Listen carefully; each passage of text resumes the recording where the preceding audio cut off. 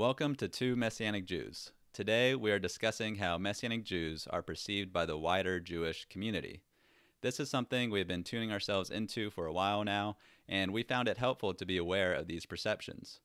Not only have we found it helpful to discover what the wider Jewish community thinks of us, but also what the Christian community thinks of us. We will have a future episode discussing Christian perceptions of Messianic Jews as well. Subscribe and hit the notification bell to be notified when that is posted.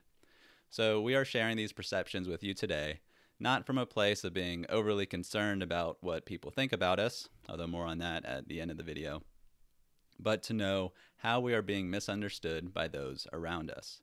If we are being misunderstood, then that might mean we are not being understandable.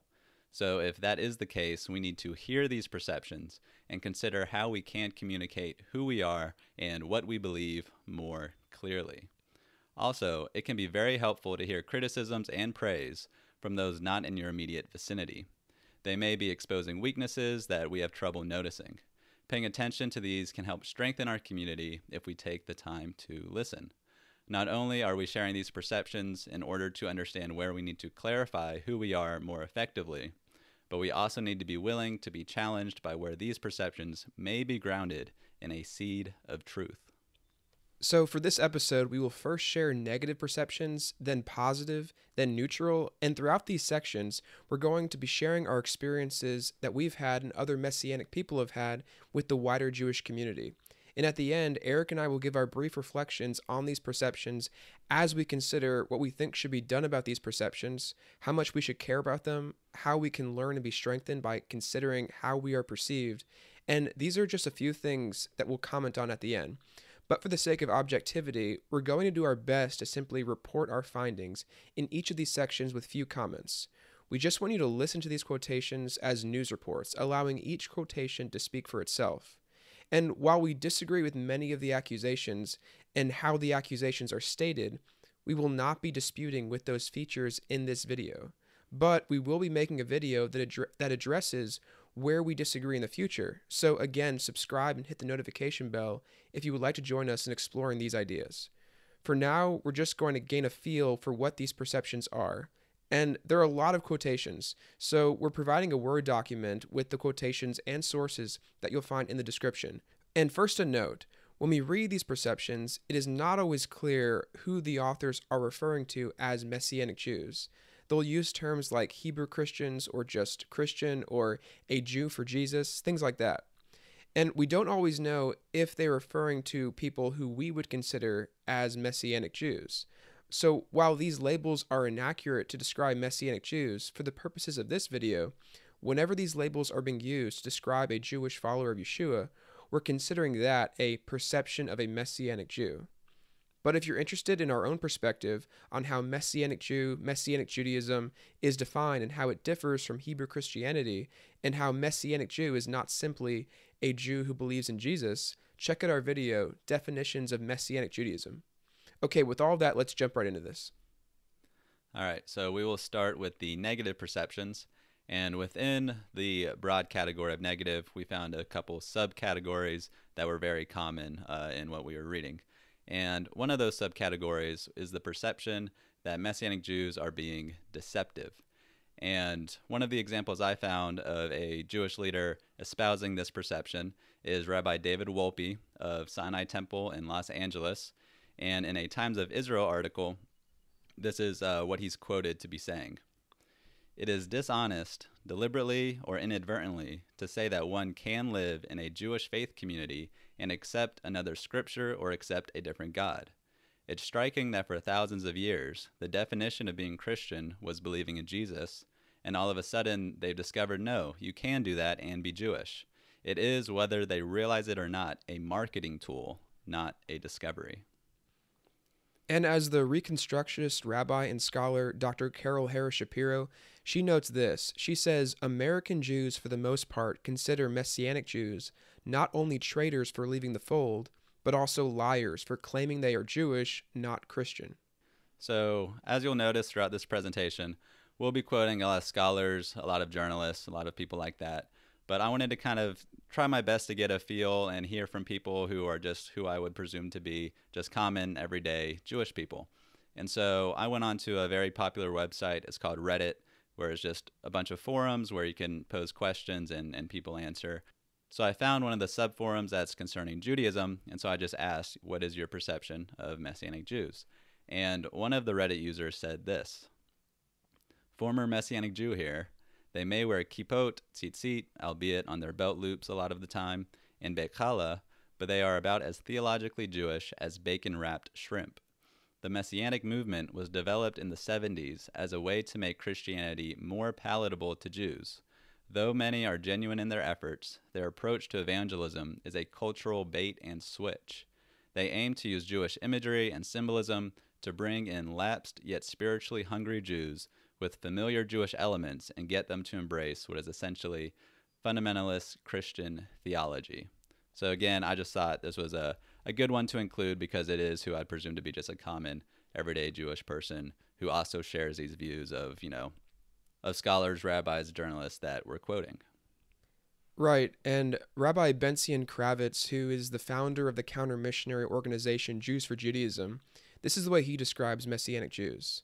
He calls them Hebrew Christian, and he says, numerous Hebrew Christian leaders dishonestly refer to themselves as rabbis and to their places of worship as synagogues.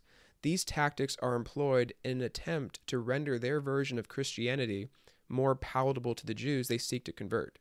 So we see this is this is a common idea that Messianic Judaism is created to make Christianity more palatable for the Jew. And also we see that in 1993, the Jewish Community Relations Council of New York, they issued a statement on Messianic Judaism, which they called Hebrew Christianity. And this was included in their statement. Though Hebrew Christianity claims to be a form of Judaism, it is not. It is nothing more than a disguised effort to missionize Jews and convert them to Christianity. It deceptively uses the sacred symbols of Jewish observance, i.e., community Passover seders, menorahs, Messianic services, as a cover to convert Jews to Christianity, a belief system antithetical to Judaism. So these are the quotations we have for you that Messianic Jews are perceived as deceptive. And now we're going to move on to quotations of perceptions that were not even Jews. So the first example I want to give to you is, again, from Rabbi Benzion Kravitz, and he says this: one thing upon which the entire Jewish community and several Christian denominations agree is that Hebrew Christian movements are not part of Judaism. To be a Jew for Jesus is as absurd as being a Christian for Buddha and as ridiculous as kosher pork. It is an obvious contradiction. To paraphrase Elijah, if you are a follower of Jesus, call yourself a Christian. If you're a Jew, practice Judaism. Don't deceive yourselves. You can't be both. Kravitz went on to explain this. He says a Jew who follows another religion is Jewish only to the point that he retains a spiritual obligation to repent and return to Judaism. However, as long as his beliefs are idolatrous and foreign to Judaism, he cannot call himself a Jew. And then we return to Rabbi David Wolpe, where he explained this recently. A Jew who accepts Jesus has cut himself off from the faith community of Jews, and that has been so for 2,000 years. The sudden rise of Messianic Jews owes more to a clever way of misleading untutored Jews than to making theological sense. Another person I want to quote is Dr. Patricia Power. Now, she teaches at Arizona State University, and she is an expert in Messianic Judaism. I'm not sure what her religious background is, but this is her field of study. And this is what she says: in no uncertain terms, as far as the main institutions of modern American Judaism are concerned, to be a Christian is not to be a Jew, and to be a Jew is, at the very least, not to be a Christian. And then we have Lionel Koplowitz. He's the president of the Board of Deputies of British Jews, and he gives a perception that many Jewish leaders commonly hold. And he says this: it is a fallacy to suggest that one can be both a Jew and a Christian. Throughout history, those who have become converted to Christianity have immediately or after a lapse of time ceased to be Jewish.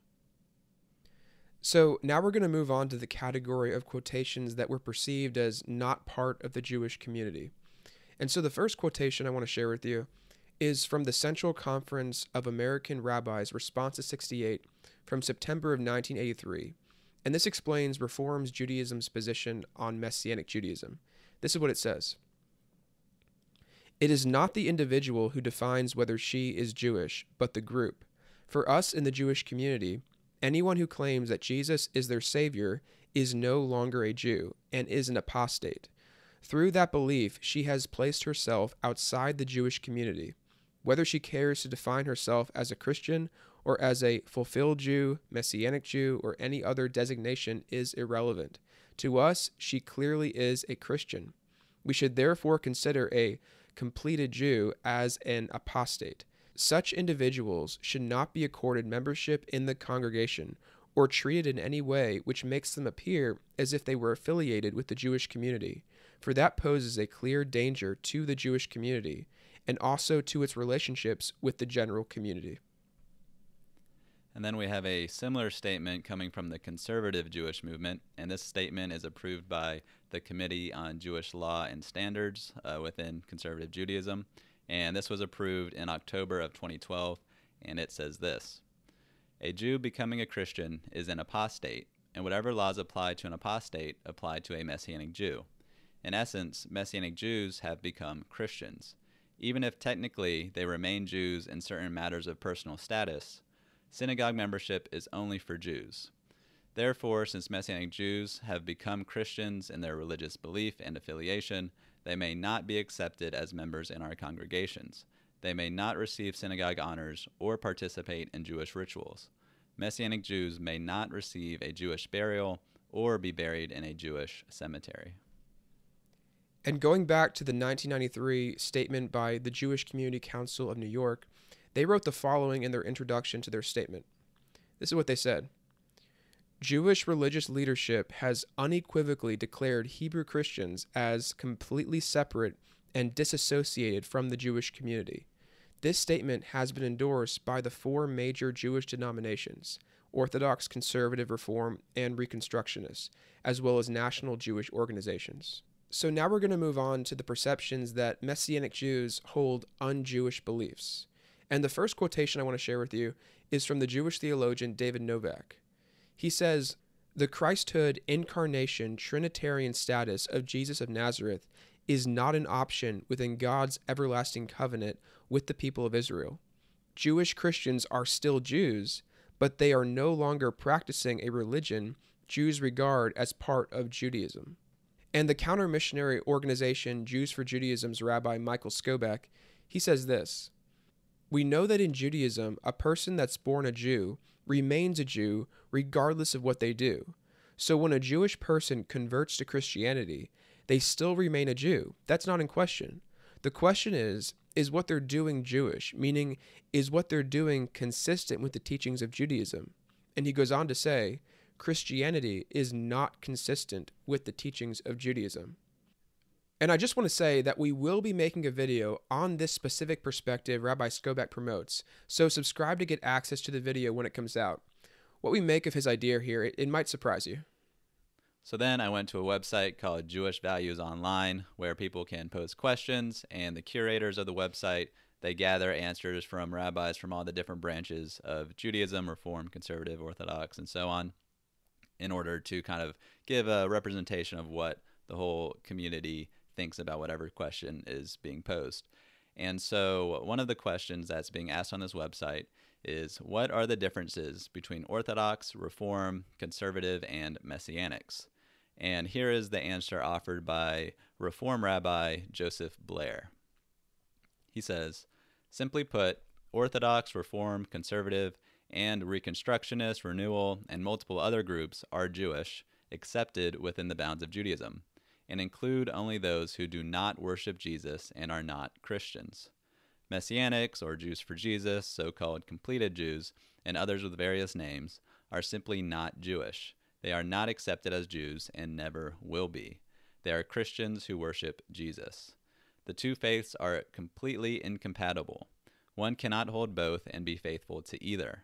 Anyone claiming otherwise is either completely deluded himself or attempting to deceive others. So as I mentioned, what typically happens on this website is that many different perspectives are gathered from all the different branches of Judaism. But the administrator for this particular webpage makes a very interesting note, and they say this: since this is not a matter of conjecture or opinion, but is universally accepted in the Jewish world, and this is not an ethical, moral values, or proper behavior subject, this is the only response this question or any like it will receive. No further questions regarding this topic will appear on the Jewish Values Online website. So I just thought it was interesting that the administrator for this particular webpage thought that the answer given by Rabbi Joseph Blair just answered it all, gave it all as far as what the Jewish community thinks of Messianic Jews. As we'll see later on, that's not necessarily the case. But on this website where multiple perspectives are usually received, the administrator didn't think that was necessary for this particular question. And I want to share an experience that I had while I was an undergrad. And during this time, the Jewish barbecue was going to happen at the local Chabad rabbi's house, the campus Chabad rabbi. And he called me over to tell me that you're welcome to come to the Jewish barbecue because, you're Jewish. I know that your parents are Jewish. You're Jewish. But you can't let anyone know what you believe. You can't let anyone know that you're a Messianic Jew. Now, this was interesting. So he's saying, yeah, I'm born a Jew. He can't change that. But what he wanted to tell me was that my beliefs are not Jewish. So don't let anyone know what you believe. I even asked him, what if someone asked me what I believe? What if someone asked me where, I go to services? What do I tell them? He says, don't answer their question. And so what I saw from this is that he didn't want to give any legitimacy. This is what I think was happening. He didn't want to give any legitimacy to Messianic Judaism as Jewish, but he can't stop me from going to the barbecue because, I'm born a Jew. And that's just an experience that I had that I think is really representative of the kinds of ideas that we're giving you here in these quotations. That, you could be a Jew, you're born a Jew, but your beliefs aren't Jewish, and this has implications for how you're going to interact within our Jewish community. Yeah, and the rabbi actually pulled me aside, and I had the exact same conversation with him, so that was very interesting engagement for sure. And so we not only wanted to pull in our own experiences, but we found a couple of surveys that we'll talk about now and then later on, where we talk about experiences of Messianic Jews all over, for this study, America, and then later on we'll talk about in Israel. And so this is a survey and a study done by Jews for Jesus. It's called A Profile of North American Messianic Jews. And the part that I want to highlight is the observation that the researchers made between how older Messianic Jews, so people in the above 50 group, had more negative experiences than those younger. Of course, there was still some negative experienced by the younger, but they said that it kind of clustered in the above 50 age group. And so a couple different types of rejection that the Messianic Jews were experiencing in the survey was direct rejection by their family, and then fear of telling family, just period. And so here are just a few quotations from each one of those categories from Messianic Jews who responded to this survey. And so regarding direct rejection from their family, here's a couple quotations. The first one: when I first went to church, Mom kicked me out of the house and made me choose to either leave church or leave the house. The next one: since I come from a very powerful family, I was concerned they would try to have my children taken out of my care through legal channels, but I was prepared to face any judge since freedom of religion is our right. And then here's the next one: my family cut me off and mourned my death. They wanted nothing to do with me for a while. Then, after 8 months or so, they accepted it, but not happily. And then here's a couple people who were just afraid of telling their family just in the first place. One said, I had a huge fear of my dad finding out, and another said, I was afraid to tell my parents and my family members.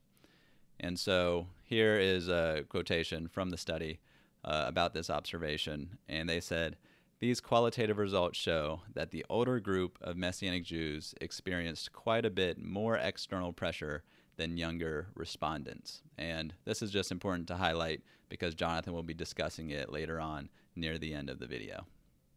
So we have found that we're perceived as deceptive, not Jewish, outside the Jewish community, and hold un-Jewish beliefs. These are the common perceptions. But while gathering these sources, we also found that there are some more highly negative perceptions about Messianic Jews that are less common, but I think they're worth sharing. So I'm going to start with a quotation from Rabbi Aryeh Kaplan, who wrote a book called The Real Messiah, A Jewish Response to Missionaries in 1976. This is what he said. A Jew who accepts Christianity is no longer a Jew and can no longer be counted as part of a Jewish congregation. Conversion to another faith is an act of religious treason. It is one of the worst possible sins that a Jew can commit, along with murder and incest. It is one of the 3 cardinal sins which may not be violated, even under pain of death. A Jew must give his life rather than embrace Christianity. Now I want to share with you a quotation from Rabbi Shmuley Boteach, who was on a TV show, and on the show he was on a panel with Christian leaders and a Messianic Jew named Dr. Richard Harvey, which we've spoken about on another video. And during the panel discussion, there was a moment where Richard Harvey and Rabbi Boteach were in a discussion between each other. They were in a debate. And Shmuley Boteach was asking Dr. Harvey about his view about salvation of Jews and whether they need Jesus. And during the discussion, this is a response that Boteach gave to Richard Harvey. He said, "You, my friend, are a spiritual Nazi." Now, this is really strong language to someone who lost family members in the Holocaust, and Dr. Harvey let Rabbi Boteach know that. But this is the kind of reaction, this is the kind of highly negative perceptions that Messianic Jews received, that even calling us spiritual Nazis. And now I would like to go over an article written by Leah Bendel.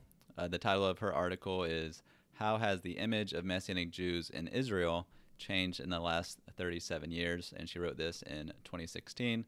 So I'll just share a few quotations from her article with you. In 2011, Rabbi Yosef Sheinin of Ashdod compared Messianic Jews to Hitler, saying that both wanted a final solution. Yet the believers today do not have the instruments of destruction, so they are using those of apostasy. The rabbi warns that if Messianic Jews are not finished off, the city will be harmed in the most dangerous way. In the wake of a Messianic conference in 2015, the rabbi of the Old City, Rabbi Avigdor Levenzel, and Daniel Asor, a former Christian, allied in the fight against the Messianic cults, and called their actions a modern crusade and a final solution for people's souls. The anti-missionaries hope that the public will realize the hate beneath the love.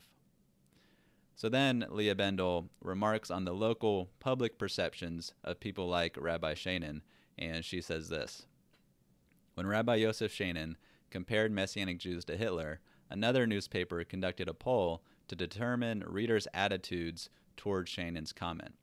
The most prominent opinion was that it is a shame for Ashdod that taxpayers' money is funding Rabbi Yosef." And so those are the highly negative perceptions that we found. And then in addition to the highly negative perceptions, we found cases of physical violence, primarily in Israel. And so returning to Leah Bendel's article, here's a few more accounts that she shares. She says, "After having suffered a lot of intimidation and harassment in the previous years, the Messianic community in Arad wrote an open letter to Atan Hatzvi in 2005 to ask the general public not to turn a blind eye to threats by the ultra-Orthodox community, as this is not appropriate for a democratic state. The extent of harassment ranges from insults and curses, threatening children, and spitting on Bibles to the destruction of personal property. 1 month later, the chess club belonging to the Messianic Jewish congregation went up in flames in an arson attack. Tanakhs and other holy scriptures were burned. The police found writing on the wall. The members spoke of a miracle that no one was in the building when the attack happened. Out of fear of being assaulted in their private homes, the leadership did not want their names to be published. Nevertheless, the believers stand firm, as these acts only strengthen our faith in Yeshua the Messiah, who will bring justice to the light." She goes on to say that March 2008, a 15-year-old Messianic believer survived an attempted assassination by parcel bomb. Amiel Ortiz, son of congregational leader David Ortiz in Ariel, opened a package that was delivered to their home, and it exploded right in front of him. Investigations show that it was a personal attack on the family, as they are Messianic believers. On June 29, 2016, The Jewish terrorist Yaakov Titel was judged to be sane and sentenced to 2 life terms plus an additional 30 years in prison, and the payment of compensation to his victims or the families of murder victims. Titel stated that he did not have any regrets and that he is proud of his deeds. Bendel goes on to say that in response to attacks against Messianic Jews, Yad Lachim's Shalom Dov Lipschitz justified violence contrary to previous statements. Quote, "It's not natural that there won't be violence. Look, according to what they've done to us, we should kill a Christian every day. No?" Yeah, so a lot of these occurrences of violence in Israel are either attributed to or claimed to be done by groups like Yad Lachim or another one called Lehava. And Bendel, she provides a perception of these groups given by a journalist for the Jerusalem Post. His name is Larry Dürfner. He investigated the Messianic Jewish faith on his own in 2009. According to Bendel, Dürfner condemned Yad Lachim's attempts to try, quote, everything legally possible to make these people's lives miserable, from publishing personal details of believers in newspapers to calling employers and urging them to fire Messianic Jews, to contacting the Interior Ministry to prevent members receiving citizenship and its benefits. So thankfully, the public reception of this group in Israel is largely negative, but the attitude of the leaders in this group is worth being aware of because of how extreme it is and those who are following the leadership. So even though this is the minority, we felt it was important to share with you. All right, so we made it through the negative perceptions, and now we will move to the neutral perceptions of Messianic Jews. And by neutral, we mean that in these quotations, there's some negative language, but they also contain some positive aspects. So we will start with Reconstructionist rabbi and scholar, Dr. Carol Harris Shapiro, and she says this: however, unlike apostates of ages past, Messianic Jews enthusiastically embrace a form of Jewish identity.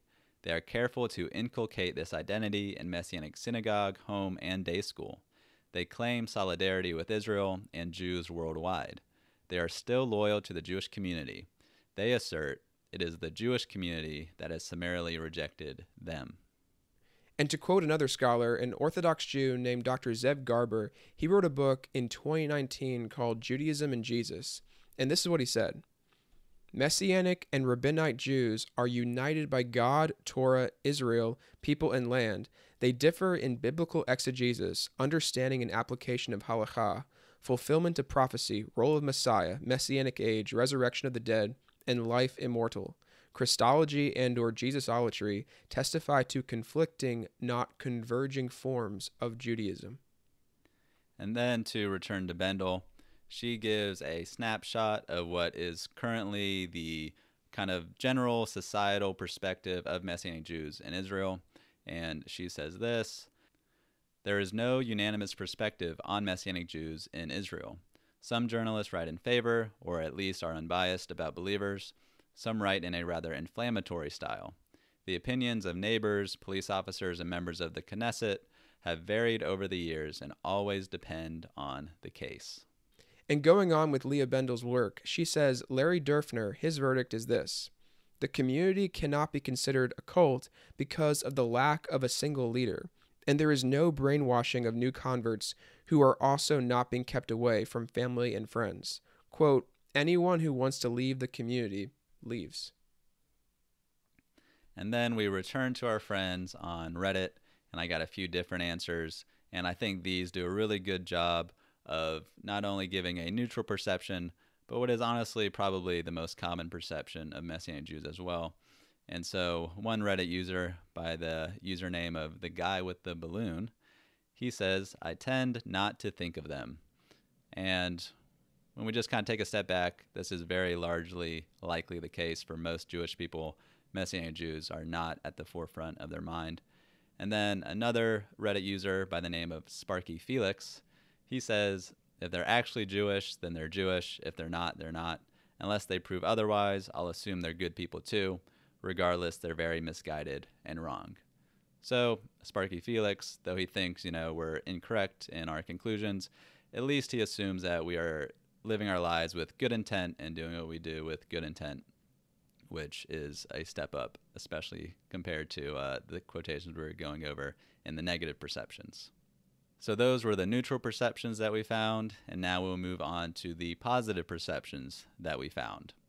And so we would like to start with a survey done by the Pew Research Center in 2013, and one of their conclusions was this: 34% of American Jews say belief in Jesus as the Messiah is compatible with being Jewish. And so then commenting on the Pew survey is Sarah Benin-Benor.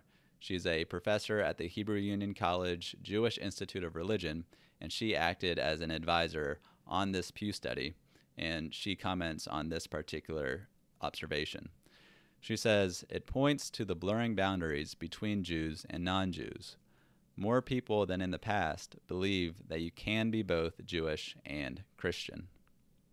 And to give Bendel's conclusions, here is what she says. It is agreed that there is growing persecution from the ultra-Orthodox sector, anti-missionary demonstrations, verbal and physical attacks, incitement, the list goes on and on. However, by analyzing the newspaper reports on Messianic believers in Israel from 1979 to 2016, a positive change can be observed in the media. A shift took place from merely reporting myths about strange sect of Jewish believers in Yeshua to actually interviewing Messianic believers and letting them explain their faith themselves. On several occasions, Messianic ministries and congregations publish advertisements in Israel's newspapers. TV channels asked Messianic Jews about their beliefs in their programs. Journalists and other public figures condemned the attacks and called for justice in this democratic country. The public appears to empathize more and to recognize the injustice experienced by Messianic Jews at the hands of ultra-Orthodox extremists and strict governmental regulations regarding the recognition of their status as Jews. Overall, public opinion on Messianic Jews in Israel is quite positive. The main non-religious newspapers present them in a mostly unbiased and affirmative way. Therefore, Messianic believers, both Jews and Gentiles who are part of the family, can be encouraged by the upward trend in media reports. After reading all these negative perceptions, I think it's encouraging to see that at the very least, the Israeli media is taking an interest in hearing from Messianic Jews, letting them speak for themselves, and the public opinion of Messianic Jews in Israel is, as Bendel puts, quite positive. And a Messianic Jewish friend of mine who lives in Israel confirmed that from her experience, your average Israeli doesn't have too much of a problem with her being a Messianic Jew. This highly negative pushback against Messianic Jews comes mostly from counter-missionaries, the ultra-Orthodox, and governmental authorities. And as we were gathering these positive perceptions, we noticed that a lot of these authors and thinkers, they had a positive perception because they were really desiring consistency regarding what it means to be a Jewish person in the modern world. And so to start off with these types of perceptions, here's a quote from Rabbi Dr. Dan Cohen-Sherbach from his book Messianic Judaism, which he wrote in 2000. He says this: "Rather than engaging in bitter and acrimonious criticism of one another's religious viewpoints, the Jewish people need a new framework for harmonious living, one which will serve as a remedy for the bitter divisions that have split the community into warring factions since the Enlightenment. On the principle that it is always better to listen to people than to spit on them, the pluralists argue for an open model. In accordance with this, the seven-branched menorah, in which all denominations, including Messianic Judaism, are represented, is the only reasonable starting point for inter-community relations in the 21st century." And again, to quote from Dr. Carol Harris Shapiro, she said this in her book Messianic Judaism, A Rabbi's Journey Through Religious Change in America, which was published in 1999. She says, "The present-day Jewish community contains a goodly number of heretics from one Jewish perspective or another. If one were to follow the great rabbi and philosopher Maimonides' definition, anyone who could not affirm one of his 13 articles of faith, such as the resurrection of the dead, would be excluded from the Jewish community. If one were to follow the commonly accepted pre-modern definition, anyone who violates the Sabbath publicly is considered an ideological, deliberate heretic, and is not to be counted in the community of Israel.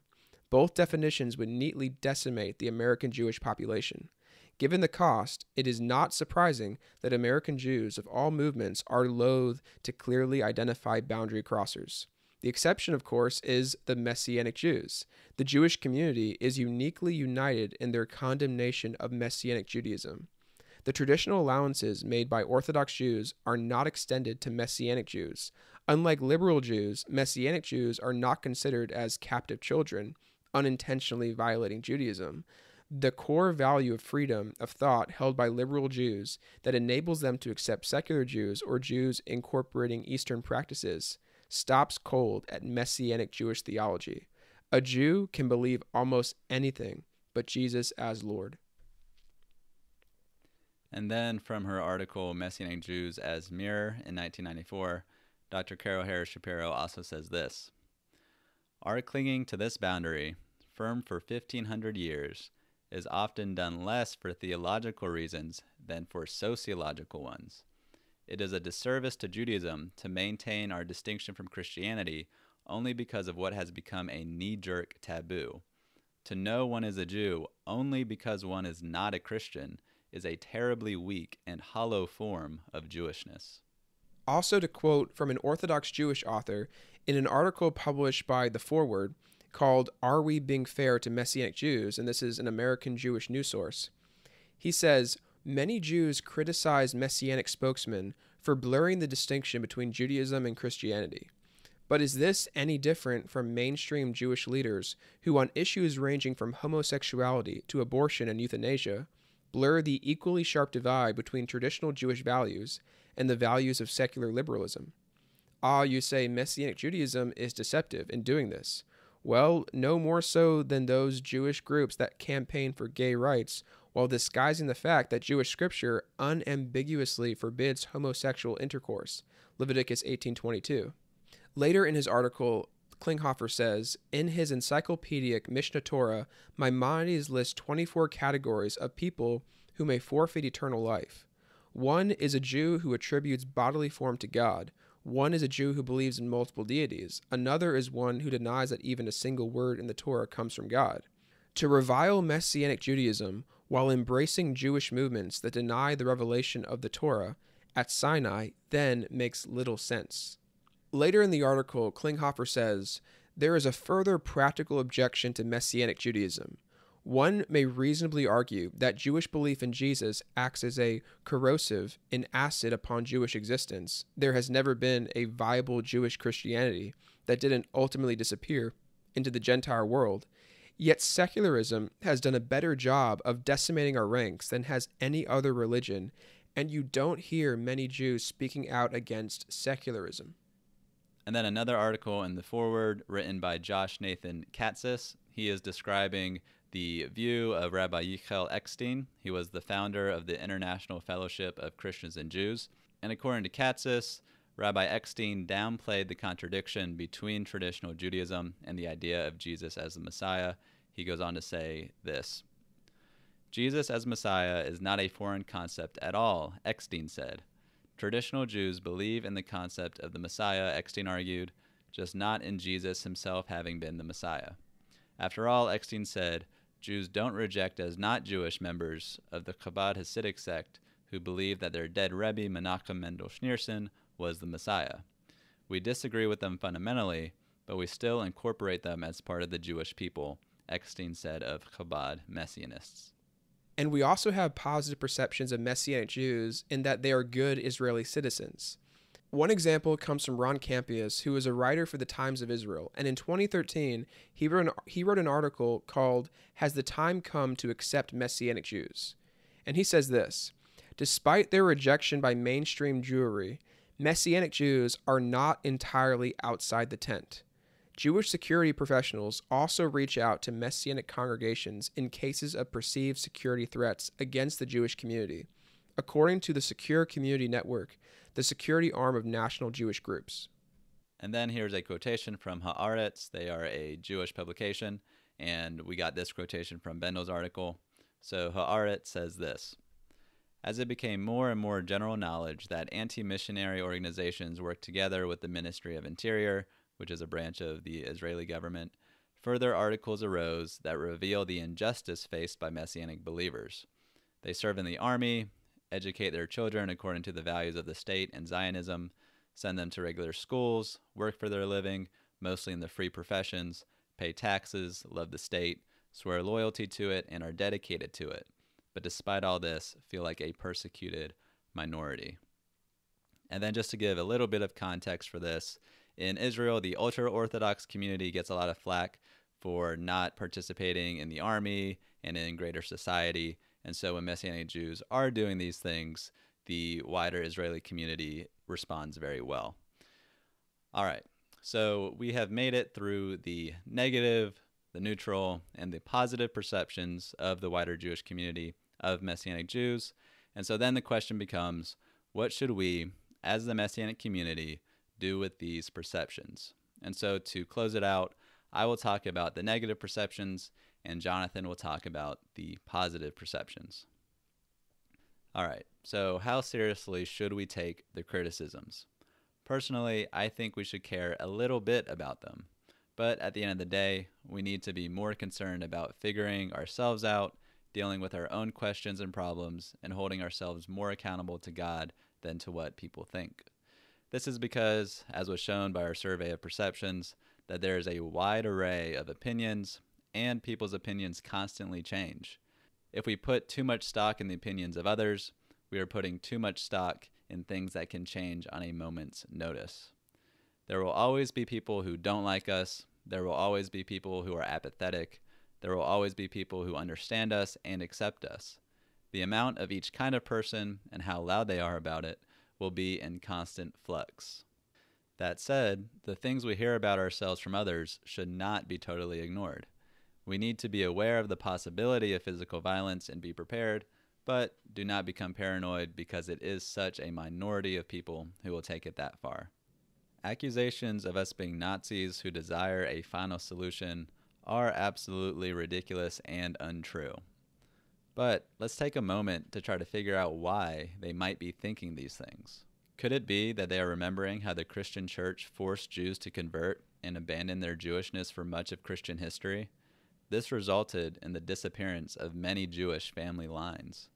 With this, that they are convinced Messianic Judaism is just Christianity hiding underneath the Jewish cloak, I understand their fears. They think we are effectively cutting off lines of Jewish lineage, just as was done by the Christian church during the Middle Ages. This misunderstanding is especially disheartening because Messianic Judaism is trying to do the exact opposite. We are attempting to reverse the effect belief in Jesus has had during many centuries of Christian history.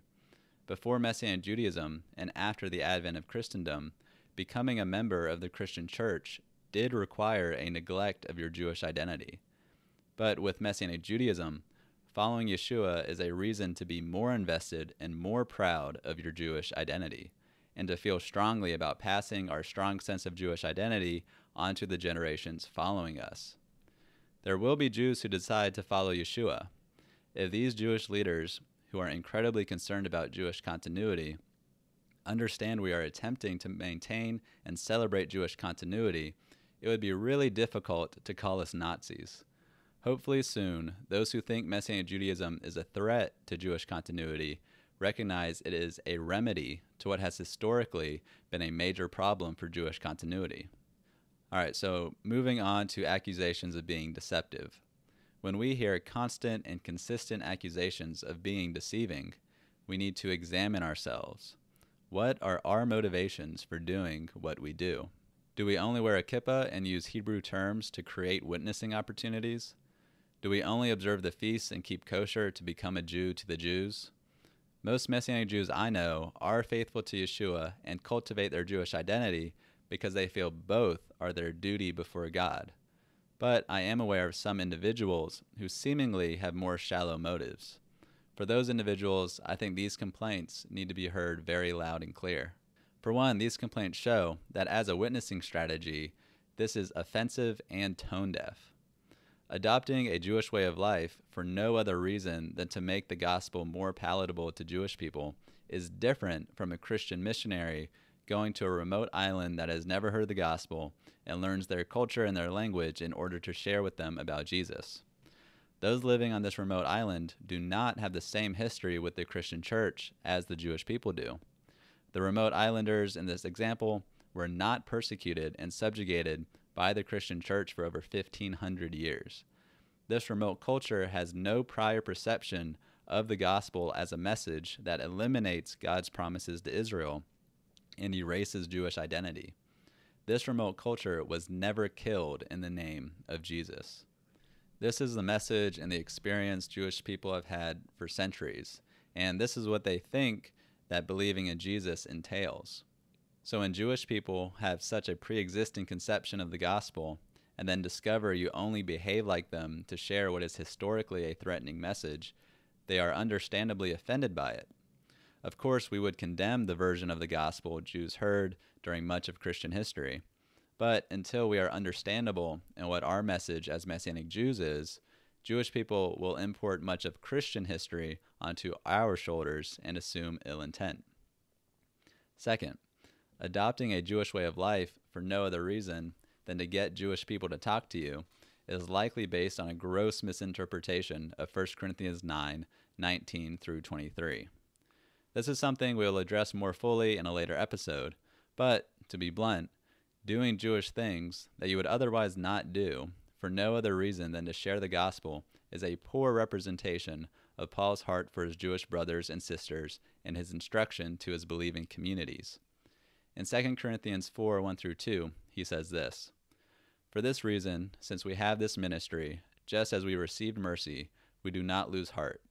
Instead, we renounce the hidden shameful ways, not walking in deception or distorting the word of God, but commending ourselves before God to everyone's conscience by the open proclamation of the truth."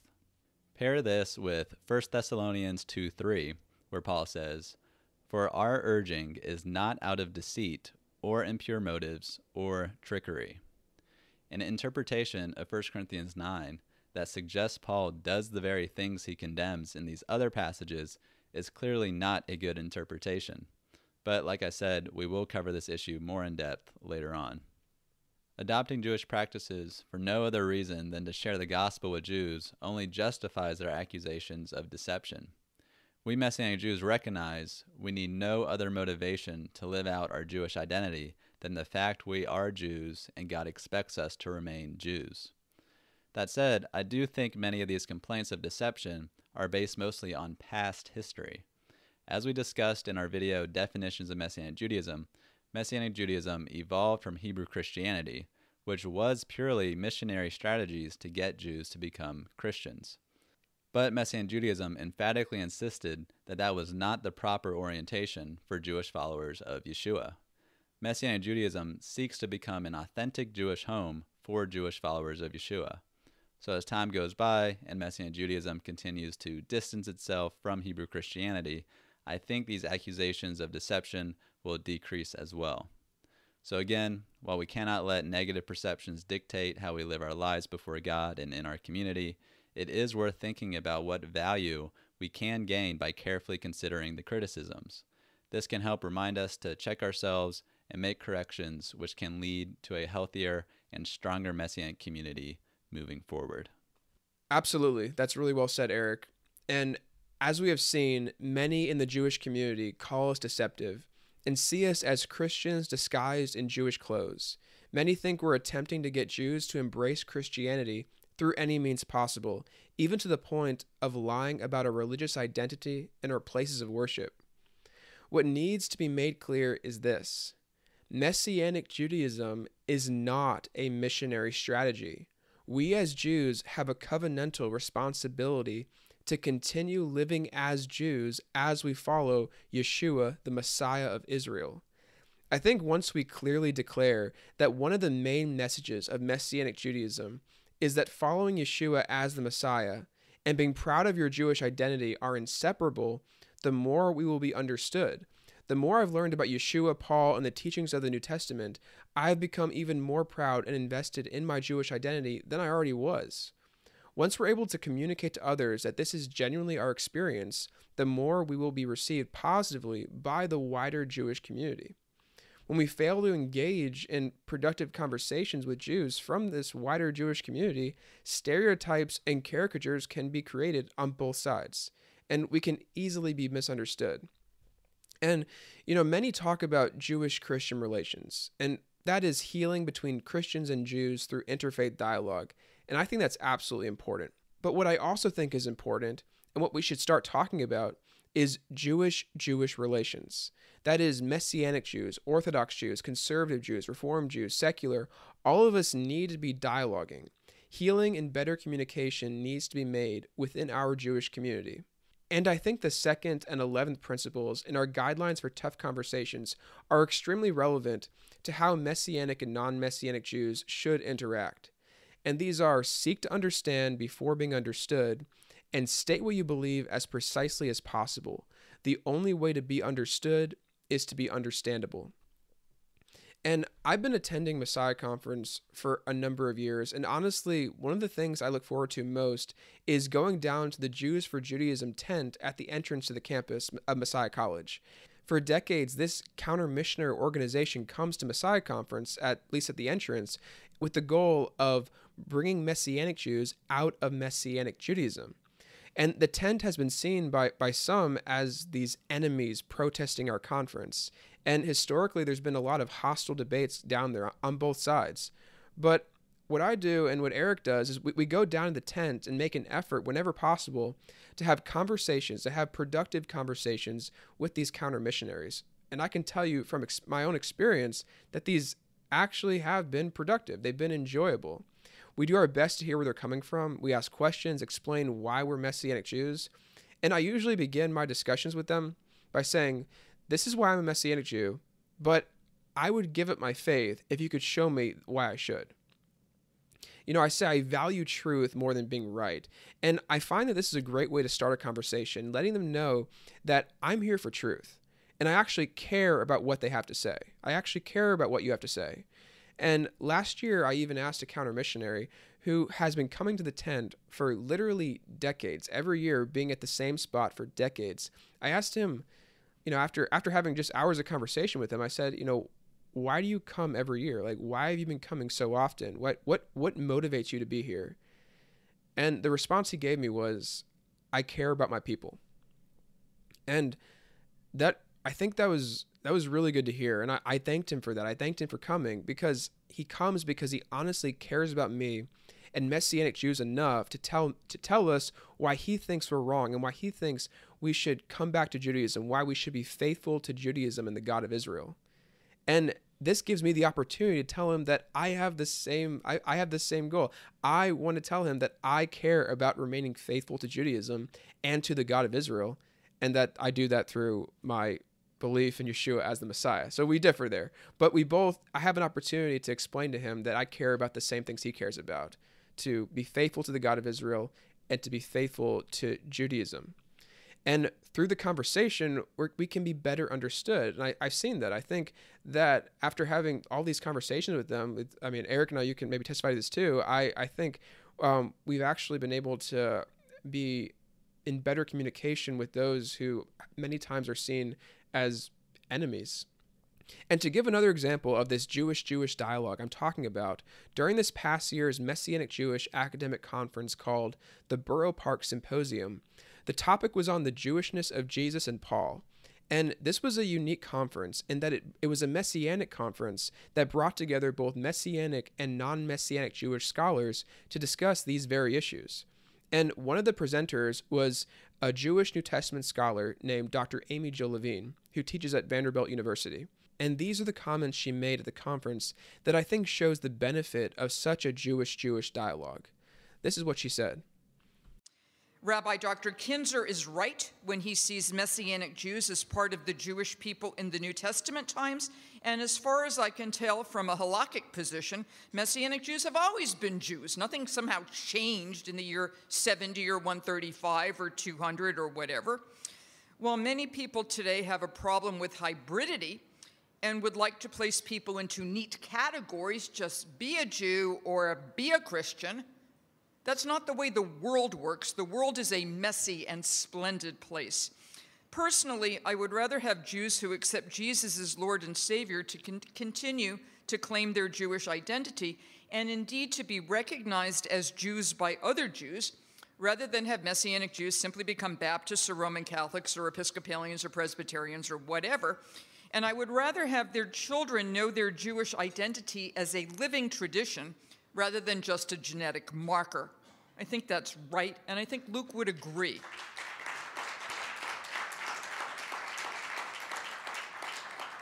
Well, because that's right. I think we non-Messianic Jews, here I'm speaking for the rest of the Mishpacha, I think we non-Messianic Jews should do more in welcoming our family members who proclaim Jesus as Lord and Savior. Why?